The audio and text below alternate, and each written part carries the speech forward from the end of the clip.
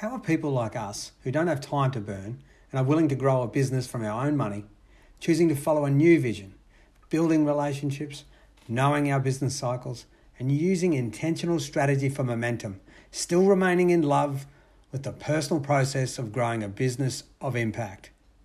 That's the magic question, and this podcast will discuss answers.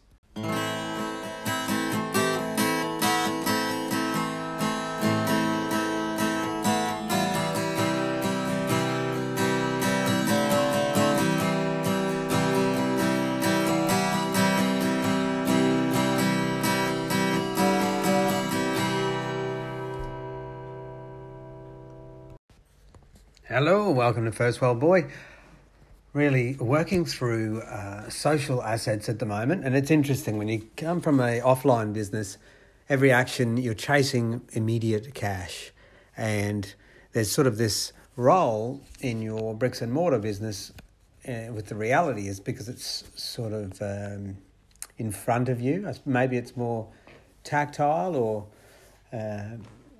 physical in front of you, is that you pursue the dollar through every action, and it can be a little addictive or selfish, and at times, if it's in a red ocean, a zero-sum game. But one of the things I'm finding with my online business is that you've got to build a lot of things. So an example, as I mentioned, was social assets. So you build these social assets to add a story, add value to the product or service that you're offering online. And the interesting thing is you can spend a fortune. You could blow 30 grand straight off the bat to create a social asset for the year. Or you can sit down yourself and do a lot of it pretty much nowadays for free. You know, with someone, either the odd consultancy thing or an online challenge, something to motivate you and drive you forward.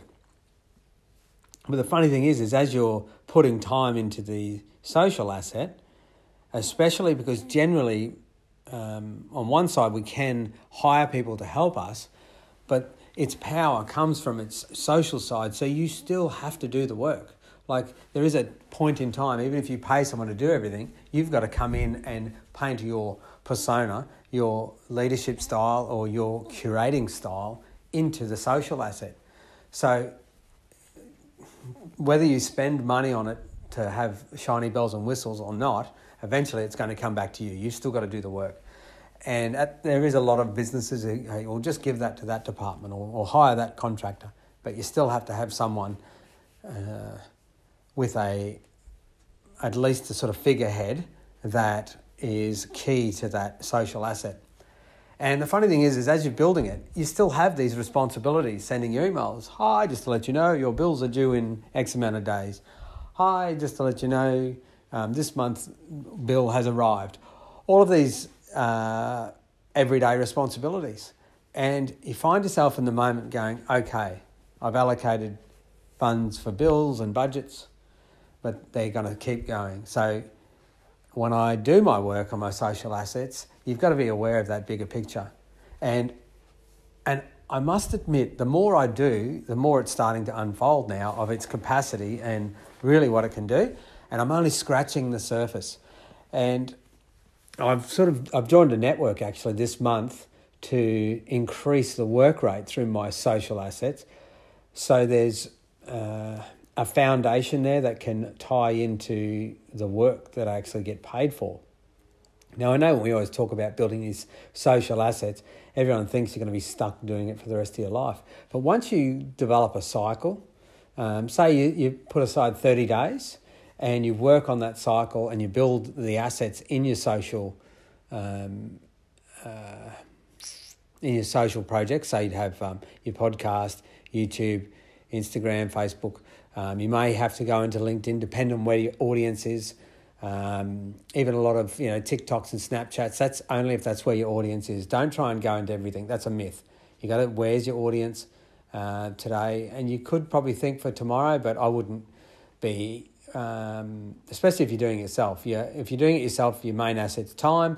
If someone else is doing it for you, well, that's money, And so I think ultimately when you're putting all of that together, you want to be aware of how it's all going to join together. Now, after this 30 days of cycling about, so you know what you can and can't do, because remember, a lot of the stuff around social is action. You know, oh, what do I do? Oh, what's next? Or they're trying to imagine how it's going to fit into their everyday business and then life without becoming, you know, a pointless addiction. And what you're going to find is that only action after that first 30 days will open up those possibilities. So in one of my groups, I've just got to a certain point, and it's been good and it's valuable, and I still have to worry about cash flow. So even though it's starting to go well, I'm still thinking, okay, I've still got to keep an eye on the game. And we just got an announcement to say, look, the ones who are keeping up the work, we're going to get together and we're going to show you how it now ties into the bigger picture. So we're always constantly reimagining how it fits in the macro through those micro actions.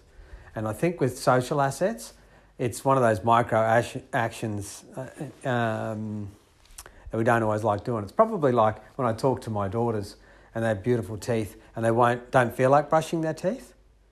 So yeah, I have to decide, well, is it important in the big picture?